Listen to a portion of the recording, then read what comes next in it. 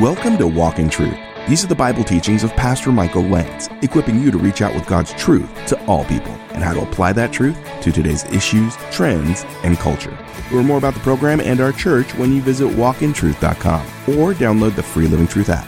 Now here's part 2 of Pastor Michael's teaching in Exodus 4:18 through 31, called Obedience and Worship. Israel was not the first nation that was born. Abraham was not the first man that was born. When you get to Isaac and Jacob, Isaac is not the firstborn, Ishmael is. Jacob is not the firstborn, who is? Esau. So God is talking about rank, not birth order. And in the sense that Israel is God's firstborn, it means that God chose Israel with his special love. And we have been chosen by God for sonship. We are sons and daughters of the Most High God. Amen? God decided to give us his love. Not that we merited it, not that Israel was more numerous than other people or better than other people, but God decided to put his love on that people. But that choice was also that they would become a light to the nations. So you have been chosen to become a light to your friends and your family. You've been called into the kingdom to be a light, to be a city on a hill. More could be said, but the firstborn in the ancient world was one specially favored for the inheritance, and God is about to give Israel the promised land, the one who would represent the Father in many ways as he came to maturity. I mentioned the buyback in Exodus 13. We'll study that later on. And here's the message you are to say. So I said to you, this is being stated in the past tense as though it's happened, but God is teaching Moses what to say. Let my son go, that he may serve me. If you have an NIV, that he may worship me, but you have refused. ESV says, if you refuse to let him go, behold, I will kill your son, your firstborn. And so this is what really happened in Egypt. They began to throw the Hebrew babies into the Nile, and they turned the Nile red with blood, and God was going to get a recompense. He was going to pay them back. And the final plague of the Exodus is the death of the firstborn of Egypt. And the way that you avoid that death is to have the blood of the lamb painted on your dwelling, which we'll get into it in Exodus chapter 12. And so he wasn't going to let the people go until finally God brought the 10th plague. And notice, let my son go that he may serve me. I almost envision God saying this to Satan of God's children. Let my son go, my daughter go, that they may serve me. When you get saved, it's not just about being delivered out of your sin, which is an amazing gift of God. But it's that you may now serve the one you're supposed to serve. You served the devil for many, many years, and a lot of us could say, yeah, I did a pretty good job of doing that. Now I'm going to serve the one who deserves my obedience, who deserves my best. Amen? Let my son go that he may serve me. He doesn't belong serving you, Pharaoh. You are to let him go.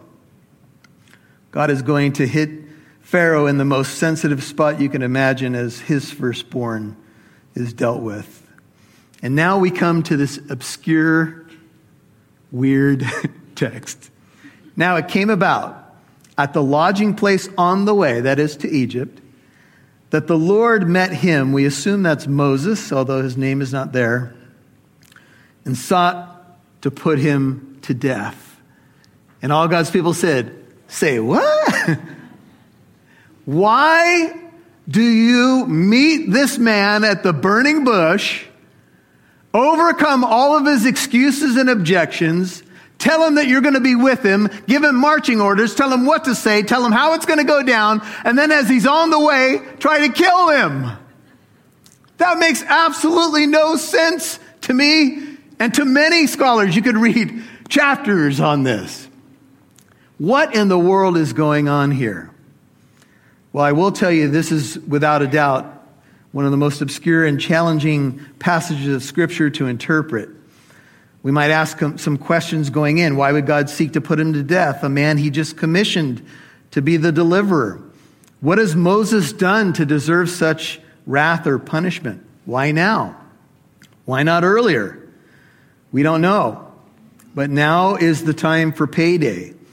And what we're going to find is that Moses has committed a sin of omission.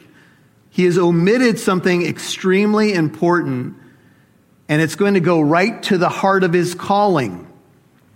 And here's a lesson for us. When we sin against God, whether it's a sin of commission or omission, sometimes the consequences don't happen immediately. They did with other Old Testament and New Testament characters like Ananias and Sapphira. They lied about the sale of the land, and God killed them on the spot. Can you imagine being part of that early church? Hey, you want to go to church on Sunday? I don't know. They just killed a couple of members for lying about how much they give. I don't know if that applies to any of us, but anyway.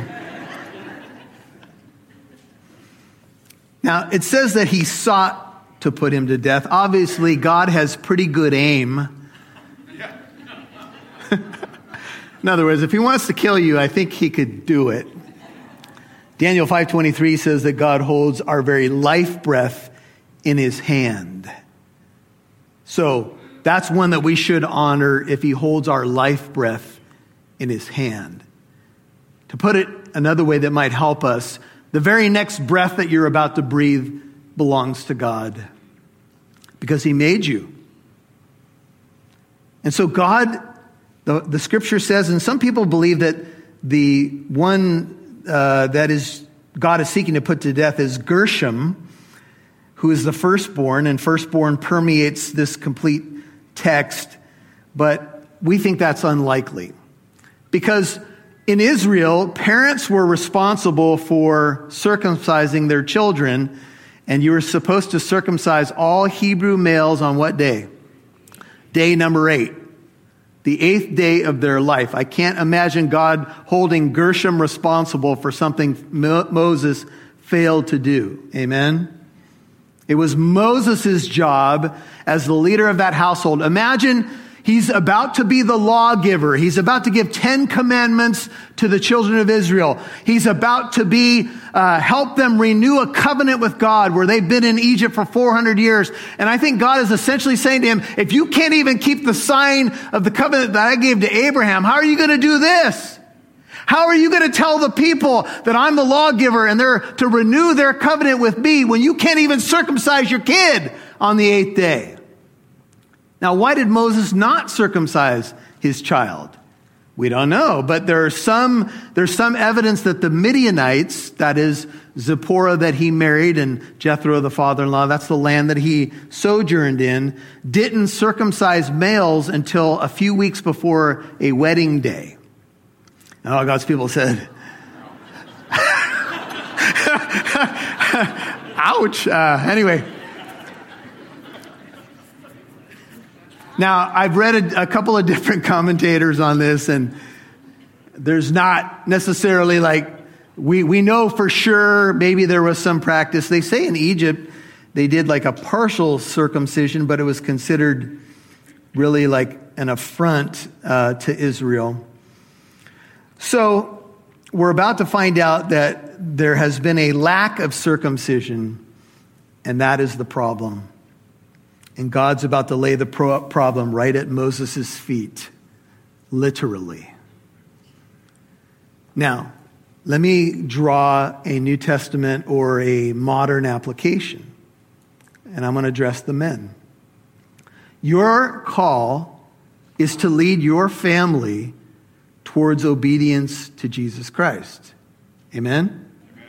And so our call is to teach the ones that we've been entrusted with, to teach them the ways of God. And the modern equivalent, you could say, to circumcision is what? It's baptism. Now, we got to be obviously patient as parents and make sure that our kids are ready. And, we could debate what the proper age is to be. But ultimately, we are to make sure that our kids understand the new covenant. The seal of the new covenant is baptism, but baptism doesn't save you. But my question would be this. If you're a Christian today and you have not been baptized, why not? I'm not saying that baptism saves you, but I'm asking the question why you haven't been obedient to a clear mandate to go and make disciples of all the nations and baptize them in the name of the Father, the Son, and the Holy Spirit. In the evangelical church, we're really quick to try to de-emphasize baptism because we don't want people to think that the water saves them, because it doesn't. But the fact that the church is to go into the water to symbolize the gospel is still very important. And Moses, for whatever reason, some believe that it was pressure from his father-in-law because they had a different view and they didn't circumcise children. Some believe that it's pressure from his wife. We don't know for sure his reasons. But God sought to kill Moses. And you know what? God's seeking to kill you as well. You say, what? Well, he wants to kill the old you. You see, we have scriptures in the New Testament that say we're to die to the old self. We're to put to death the works of the flesh. You can read Romans chapter 6. We're to crucify the flesh, Galatians 5:24 and 25. We're to let it die. We're to cut away, here's the image, cut away all that belongs to the flesh. We're not to walk in the flesh, but in the Spirit. God is seeking to kill you too. That is the old Michael Lance. That is, the old you must die. You'll hear more from Pastor Michael in a moment. Listen to our podcast mini-series, A Step Closer. In these series, Pastor Michael Lance and others on the Walk in Truth team discuss topics we face in our life from a Christian perspective. Our next series is called Trick or Treat, the origins of Halloween. Some of the symbols that you see around you on this holiday, you'll see imagery of death, skeletons, skulls, black. All of this stuff ties to their thought that the veil was the thinnest on this night. And so they thought that somehow, if there was a chance to communicate with those who had moved on, those who had died, it would be on this night. You can listen to A Step Closer on walkintruth.com, or you can subscribe and follow Walk in Truth on your favorite podcast app like Apple Podcast, iHeartRadio, Spotify, and many more.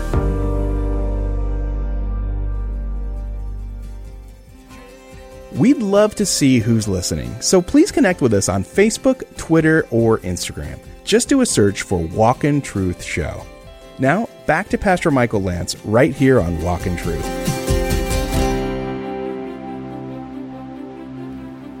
God is seeking to kill you too. That is the old Michael Lance.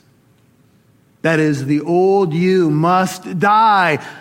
I think you've come to realize that, those of you who've been walking with the Lord for a while. You have to present your members dead so you can be alive in the Spirit. The flesh must die. You must cut away all the junk, or let God cut it away. And this is where we struggle.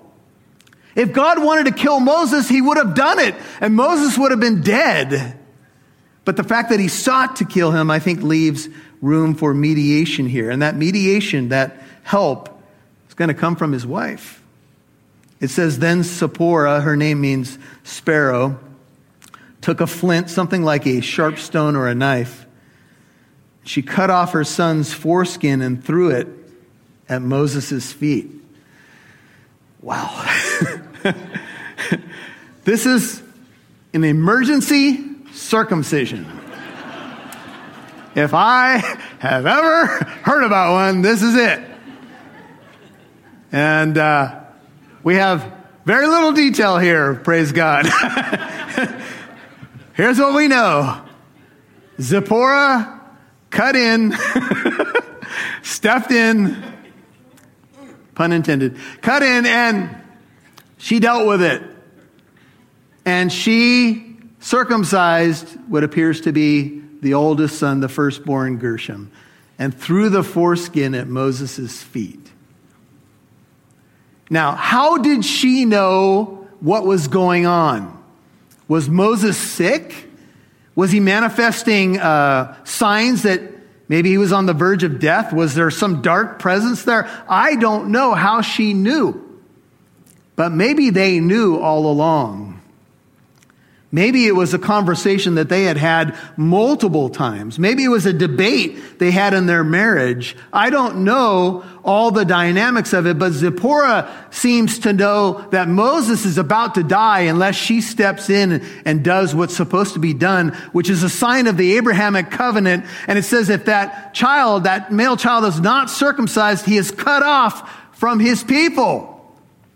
Cut off from the covenant. That is, that person is supposed to die if they don't obey the sign of the covenant of the Lord. And so she steps in and she says, "You are indeed a bridegroom of blood to me." And I don't know exactly what she's saying. I don't know if she's expressing disgust because she doesn't agree with the timing of the procedure, so to speak. I don't know if there's some other message in there. But she says, "You're a bridegroom of blood to me."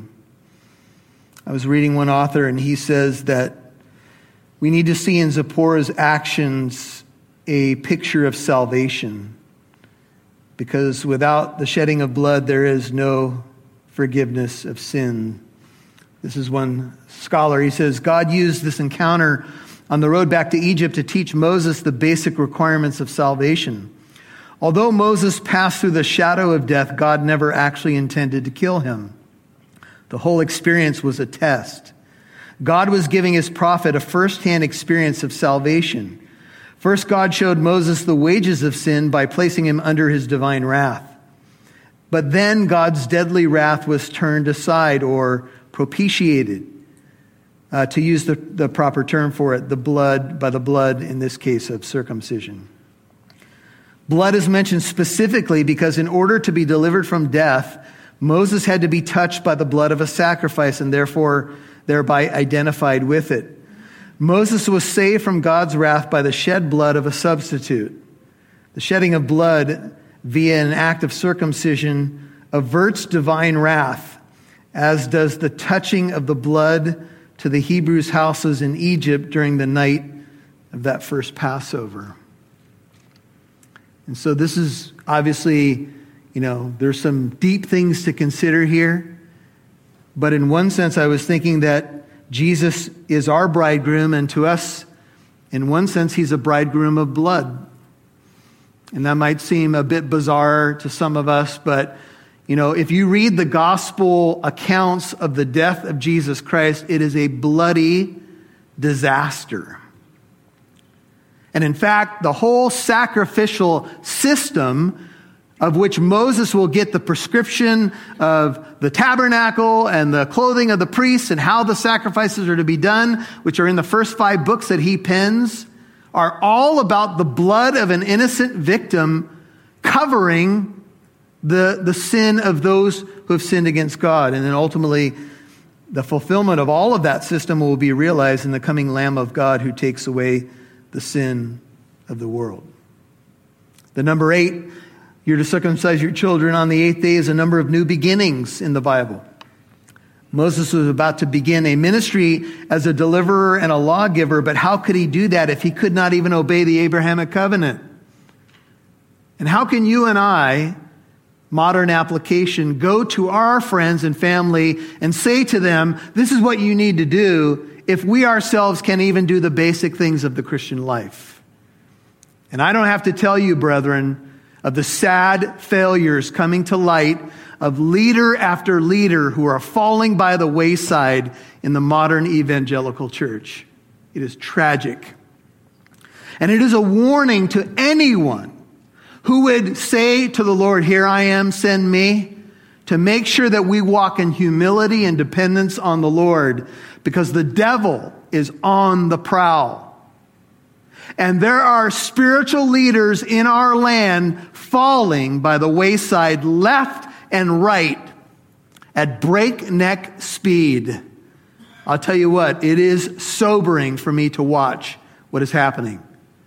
I stood at this pulpit not that long ago and talked about the leadership and accolades of Ravi Zacharias, only to now find out that stories that have been verified are showing that he had a side of his life that was really egregious and sinful and hurt a lot of people. And there are a lot of people who are now devastated. And I will tell you this, any person who's going to stand up and talk about the fall of another will say it hopefully with fear and trepidation. Because we could all fall on our face in a microsecond. And we have to walk in humility. And I think Moses is being taught a lesson that we all need to hear. I need to hear it, and it's this. You better cut away every part of the flesh. If you're going to be a vessel for me, it needs to go. Any overt disobedience in your life, anything that you've omitted that you know you need to do to make sure that you're a pure vessel for me, do it now, because I'm sending you to Egypt to be a deliverer, but I need you to be a pure vessel. You're not going to be a perfect vessel, but there should be no overt, unrepentant sin in your life. You've been listening to Obedience and Worship, Part 2 on Walk in Truth. That's Pastor Michael's teaching in Exodus 4, 18 through 31. And as always, if you missed any part of today's program, you can listen to Walk in Truth on our free Living Truth app or wherever you get your podcasts. Hey, if you're having a hard time and need someone to talk to, or maybe you don't even feel like talking, but you could use some prayer, we have pastors on staff that would love to do that with you. You can call Walk in Truth Tuesdays through Fridays during daytime hours at 844-48-TRUTH. That's 844-48-TRUTH. 844-48-TRUTH. Now here's Pastor Michael with a final word. Well, maybe you would say, I feel like God isn't telling me that he sees my pain. I feel a bit ignored. And, maybe people around me, or maybe even my inner voice, or maybe even my friends are telling me, just pretty much just suck it up, man. And, there are times perhaps when that is not bad advice. I just need to get over it and get moving. But when you're in pain, it is hard, and you can feel alone. You can feel like nobody understands. Does God understand my pain? And yes, he does. In fact, Jesus entered into my pain. When I think about the gospel of Jesus Christ, I think about a God who entered into our pain, bore our sorrows, moved among us, dealt with temptation, dealt with betrayal, dealt with, fickleness, dealt with misunderstanding, and then was crucified as a capital criminal, though totally innocent. He knows about your pain.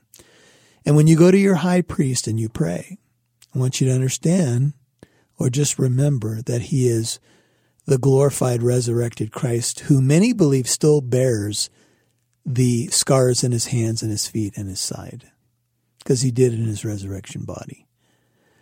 He knows our pain.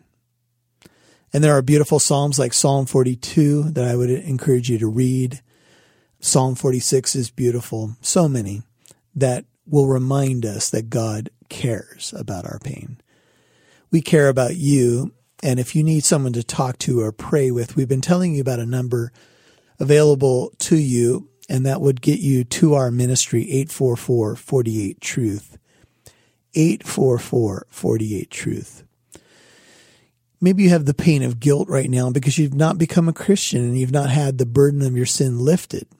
Jesus is a prayer away, but he's going to ask you to repent of your sin and make him not just Savior, but Lord of your life. You can have a new beginning. You can have that burden lifted, that guilt lifted. You can know you're going to go to heaven.